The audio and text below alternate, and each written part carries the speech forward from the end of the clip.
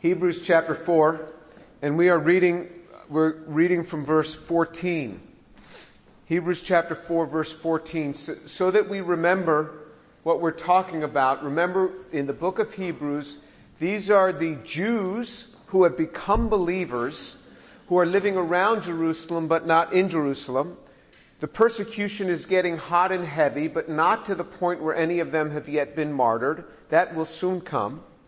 It's about 66 to 68 AD, so 2 to 4 years before the destruction of Jerusalem is going to occur. They don't know that. All they know is that Jesus had prophesied the destruction.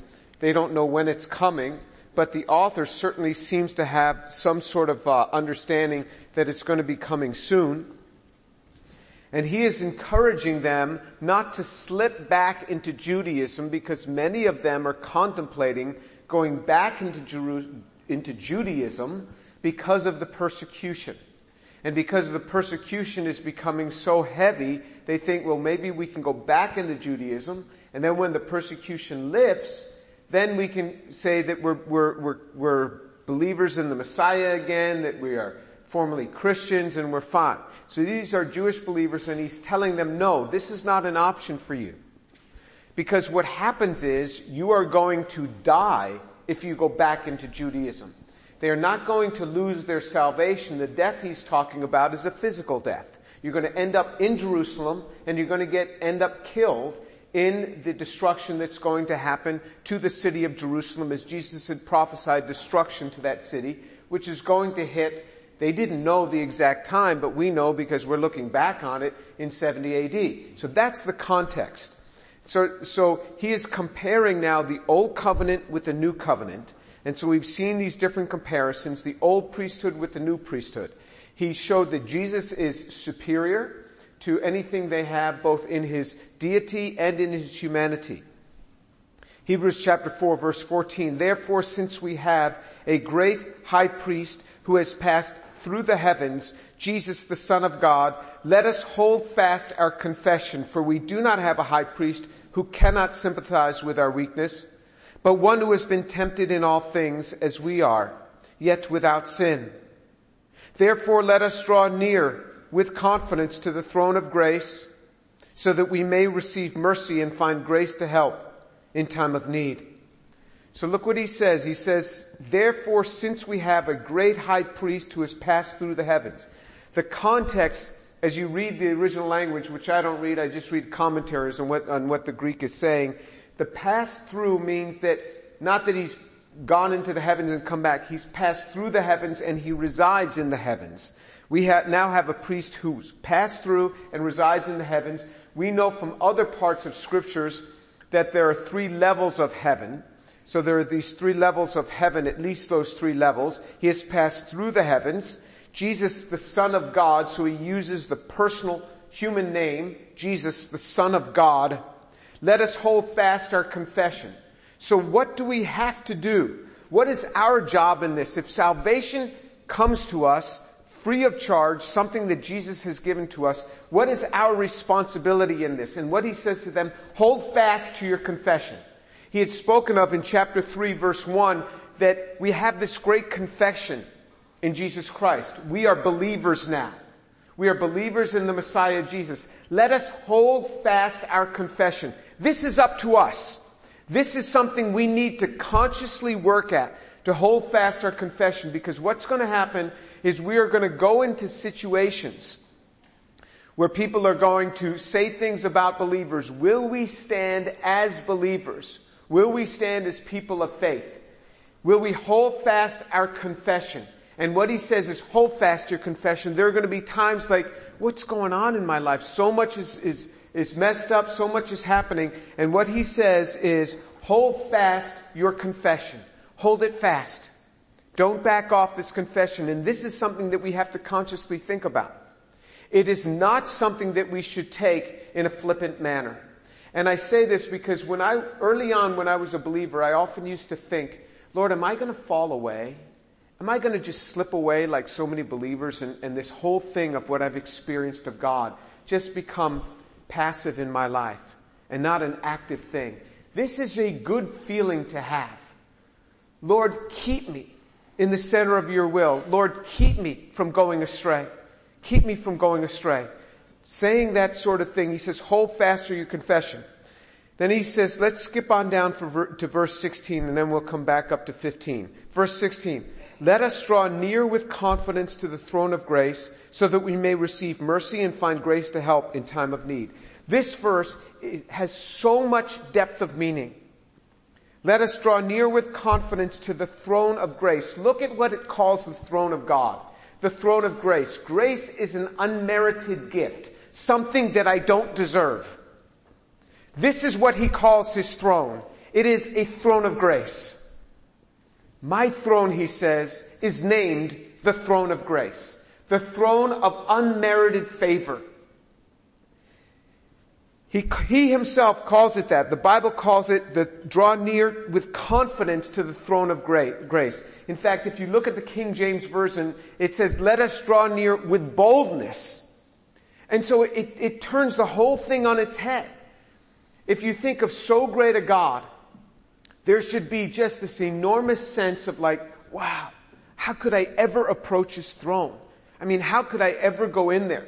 You know, I've read these historical books about people approaching the king and they would teach them how to walk in. You'd never turn your back to the king who's sitting on the throne. You would walk in and you'd bow down. You'd take another step and you'd bow down. You'd take another step and you'd bow down. And then after you've spoken to the king, you'd never look the king in the eye. You'd just look down. And then after you've spoken to the king, you don't just turn around and walk out or you'd be killed. You have to bow down and step back and just keep never facing your back to the king. He tells us to come in with confidence. And then he says, so that you may receive mercy and find grace to help in time of need. Let me give you an analogy. So this is not a perfect analogy by any sense. It is an analogy. One day I was sitting in my office, and this was about 15 years ago. And there was a representative of a company, and this company was worth over $100 billion. This was about 15 years ago. Over $100 billion. And the CEO of the company was a certain man, and his son was head of the venture wing of that company. So the venture wing, what it does is it makes investment in new businesses that they might want to invest in, and then that they're thinking of possibly not just investing in, but of subsuming at some point. So we were in my office doing the deal, and he had a couple representatives with him, and it was just me, and we were talking about this business deal. And then all of a sudden, and the secretary was out there, and she knew, don't let anybody in, this is an important meeting. And all of a sudden the door comes busting open. And then a book bag gets thrown in, and then two giggling little boys come in, running in and start writing on the whiteboard. It was my sons. They were little kids. And I just looked at this guy and I was like, what are you going to do? These are my boys. You know, boys can come in. Your children can come into the office like that. I mean, people understand. It's not just anybody coming in. It's my sons that are coming in. And I get up, I say, just go out for now. We're just having a conversation. And there's book bags sitting on the ground, and then they go out and they shut the door. But these are my sons. This is what happens when your son comes in the room. This is exactly the picture that he gives us. This is a throne of grace. Come in boldly. Come in boldly. And then he says that you come in and you receive mercy. God is there to give mercy. And so just recently, one of those sons came back to my office. He was asking my wife for something, and I kept telling my wife, no, I don't want to do that. So he himself came. And he shut the door, and, he had his book bag with him, but, this is 15 years later. He still has his book bag with him, but he doesn't come throwing in. He puts it down and he shuts the door behind him, and he starts talking to me, and he asks me for this very thing that I knew he was going to ask me, but I didn't want to do it. And I said, do you know how many students have asked me for this sort of thing over the years and I've always declined? He said, but I'm your son. And I said, okay. okay, you're my son. This is what happens to a father and their child. They get anything they want. This is what happens. And if you're persistent, you get anything you want because you're like, okay, no, leave me alone. All right, just take it. Take my wallet, take everything I've got. I've already taken my ties, you've taken everything I've got. It's yours. This is the picture that he gives us. You receive mercy and you find grace to help. What more would we want out of God? What greater a picture of God could we have than this? That he calls it himself a throne of grace, a throne of unmerited favor. You don't deserve it, but you got it. A throne of mercy, where we've done things, we've blown it, and it's a throne of mercy. I remember once reading Pascal's Penesis, which is just his thoughts on life. Pascal is a man who lived to the age of 39. He was a mathematician, he was a scientist, he was an apologist, a theologian. The man was amazing. And I remember reading, and he was obviously a Catholic, and he said, could there be anything sweeter? Think of this, that you could have somebody to confide in. You could have somebody to confide in and tell them your deepest sorrows, your deepest pains, your hidden sins. You could tell them this, and they are sworn to secrecy. And they are obliged to pray for you. He says this is what confession is. And this whole idea of confession has caused such problems across, he didn't put it this way, the body of Christ. And as I saw that, I began to understand. Now, I'm not a Catholic. I don't go to confession, so for all of you Baptists, just settle down. But I saw the picture of what it can be.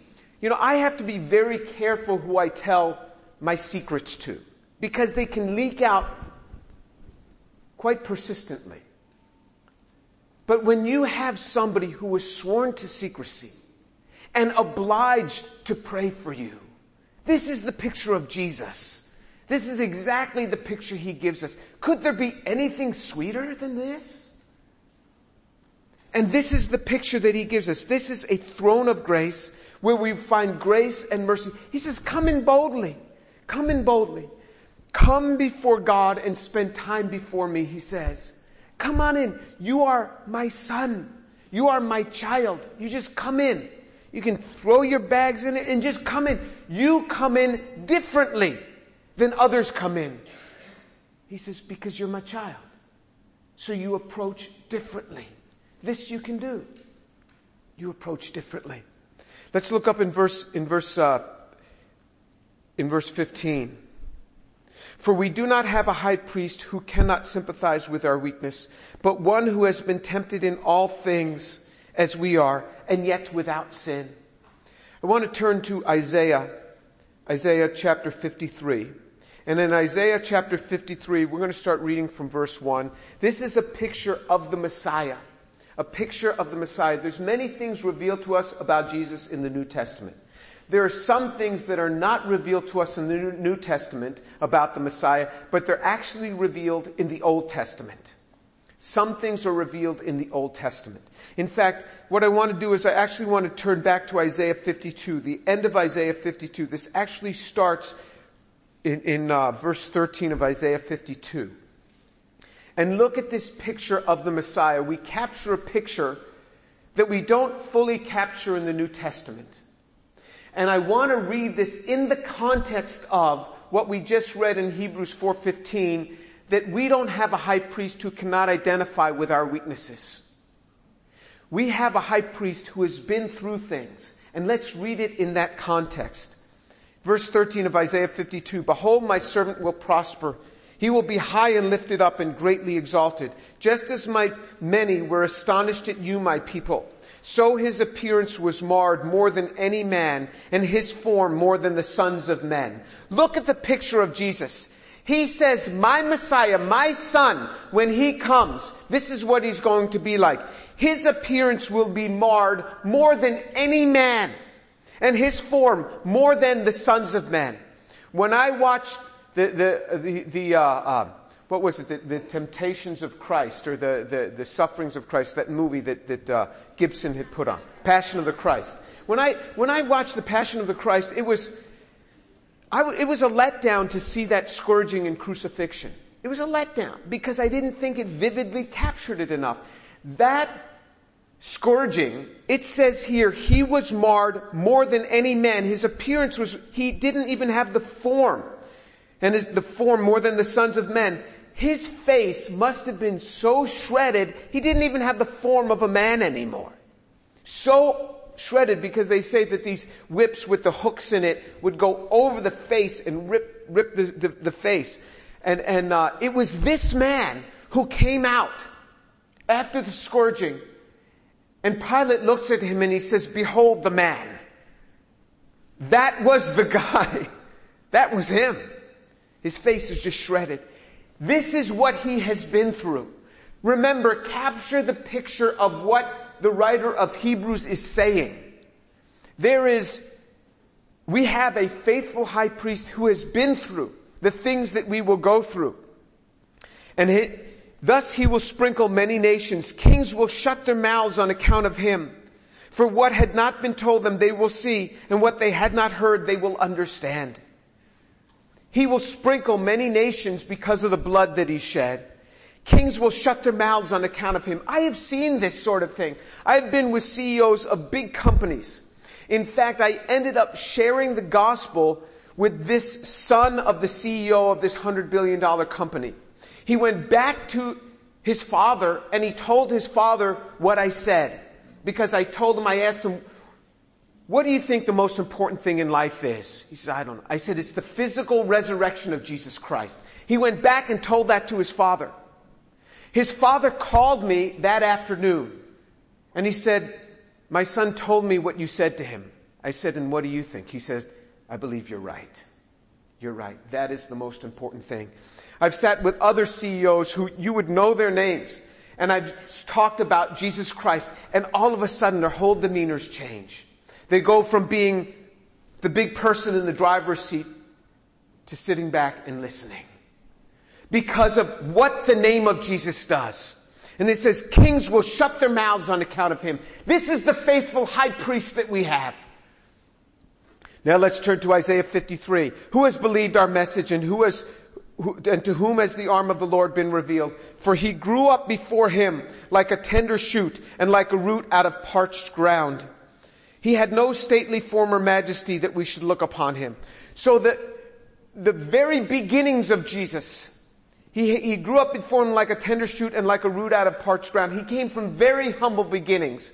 We knew he was born in a stable. He was laid in a manger, in a feeding trough.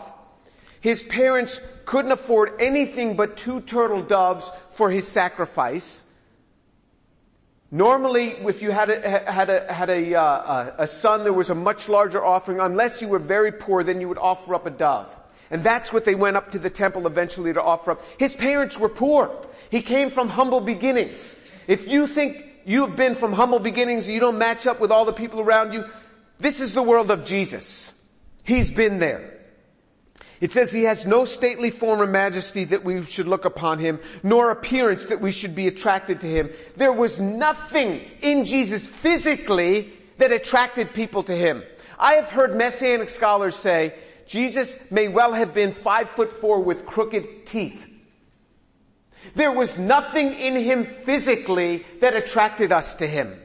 And that's why, if we ever have this low self-esteem that I'm not what I look like, I'm not as tall as I would like to be, I'm not as good looking as I would like to be, my hair is not the texture it should be, my skin color is not the shade that I would like it to be, welcome to the world of Jesus. He has been there. There was nothing in him that drew people to him. And we have this amazing image of some tall European man with a beard that is really super attractive and fair-skinned. That is not the picture of Scripture. The Scripture discusses people's looks when they are on the extreme. It says that Absalom was a very handsome man with thick hair. It says that Saul was head and shoulders taller than all other men. A deeply handsome man. It says of David that he was red, ruddy, and of a handsome appearance. So David was fair-skinned, of handsome appearance. It says of Abigail that she was a beautiful woman. It speaks of Eglon, that he was a very heavy man, so that when the dagger went into his belly, the fat closed over the dagger. It talks about people when they lived in the extremes. It doesn't just say normal looking guy. You know, the man was a normal looking guy. It doesn't say that. Of Jesus, it says, he had no stately form or majesty that we should look upon him, nor appearance that we should be attracted to him. What was the extreme that it talked about him? It was the extreme that there was nothing in him that was of appearance. So if ever you feel that, why am I made this way? Why do I look this way? Just remember, whatever you have been through, we have a faithful high priest who has been through this. We have a faithful high priest who has been through this. It says in verse 3, he was despised and forsaken of men, a man of sorrows and acquainted with grief. I am sure there are people who don't like me, but I don't know that I'm despised by anyone. This man was despised. Jesus was despised. So again, if people don't like you, welcome to the world of Jesus. He has been there. He knows our pain. A man of sorrows and acquainted with grief. Jesus knew grief. It says he was a man of sorrows. That is his name. A man of sorrows. Do you have depression? Do you have grief? Welcome to the world of the prophets. I mean, look at Elijah. Elijah had great depression. He ran off to a cave and he says, Lord, just take my life right now. I mean, you think of ending one's own life. I mean, Elijah was there. He said, take my life. Jonah said the same thing. Lord, just take my life. He says, I can't believe you saved all these people and everything. Just, you know, because this plant was over me and now it died and just take my life. Have you ever had thoughts of taking your own life? Welcome to the world of the prophets. They had the same thoughts. You're not alone in this. Jesus never promises us to deliver us from suffering. But what he does is he delivers us from the despair of suffering. That he does. He delivers us from the despair of suffering. We have a faithful high priest who is faithful. A man of sorrows and acquainted with grief. If you have sorrows, Jesus knows your pain. You don't have to take your own life. He is there. He knows your pain. A man of sorrows and acquainted with grief. And like one from whom men hide their face, he was despised and we did not esteem him. I remember in college I was with a bunch of other guys and we were talking to this very attractive young lady and each guy was saying certain things and I said something and she did this. So watch my face. She did this. I said, it was something really quite innocuous. She went, just turned away in sort of disgust. That hit me so hard. So that 40 years later, it still stings me. I don't know, maybe you've never been there. Maybe this has never happened to you. But to those of you that it's happened to, you know exactly what I'm talking about. There are stings that we've had in life that we will never forget. It says, Jesus was like one from whom men hide their face. That means men would go, Jesus would say things and people would just hide their face. Hide their face. Like one from whom men hide their face, he was despised and we did not esteem him. So again, in the same verse, it says twice, he was despised. Have you ever been disliked? Have people looked at you with disdain and boom, it just shattered your heart? Where something that occurred when you were 7 years old or 9 years old and to this day you have not forgotten? Welcome to the world of the Messiah. Welcome to the faithful high priest who knows our pain, who knows our suffering, who knows what's come at us. Welcome to his world. Surely our griefs he himself bore and our sorrows he carried. This is what He does. He carries our sorrows. Lord, I have been so hurt. I give this to you. I give this to you, Lord. Lord, I don't know why I look this way. I don't know why things are like they are. Lord, I give this to you. Carry this for me. He says, you got it. You got it. I am a faithful high priest. And you think it's done forever? It is not. You will be back at the throne of grace, if not the next day, the day after, asking Him to carry it again for that day. And He gives us manna for the day. He gives us grace for the day. Each day, Jesus said, don't worry about tomorrow. Tomorrow will care for itself. Each day has enough trouble of its own. You can bring this before the Lord every day. Others may forsake you. He was despised and forsaken. Have you been forsaken? Have you been forsaken by someone you loved? Have you been forsaken by a parent? Jesus knows that pain. He was despised and forsaken of men. This is the faithful high priest that we have. This is who comes to us and says, come to my throne of grace and mercy, unmerited favor and mercy, just poured out. Enter boldly. Hold fast to your confession. What we have in our Lord is worth more than anything that you could have otherwise. This is the Lord that we have. Let's pray.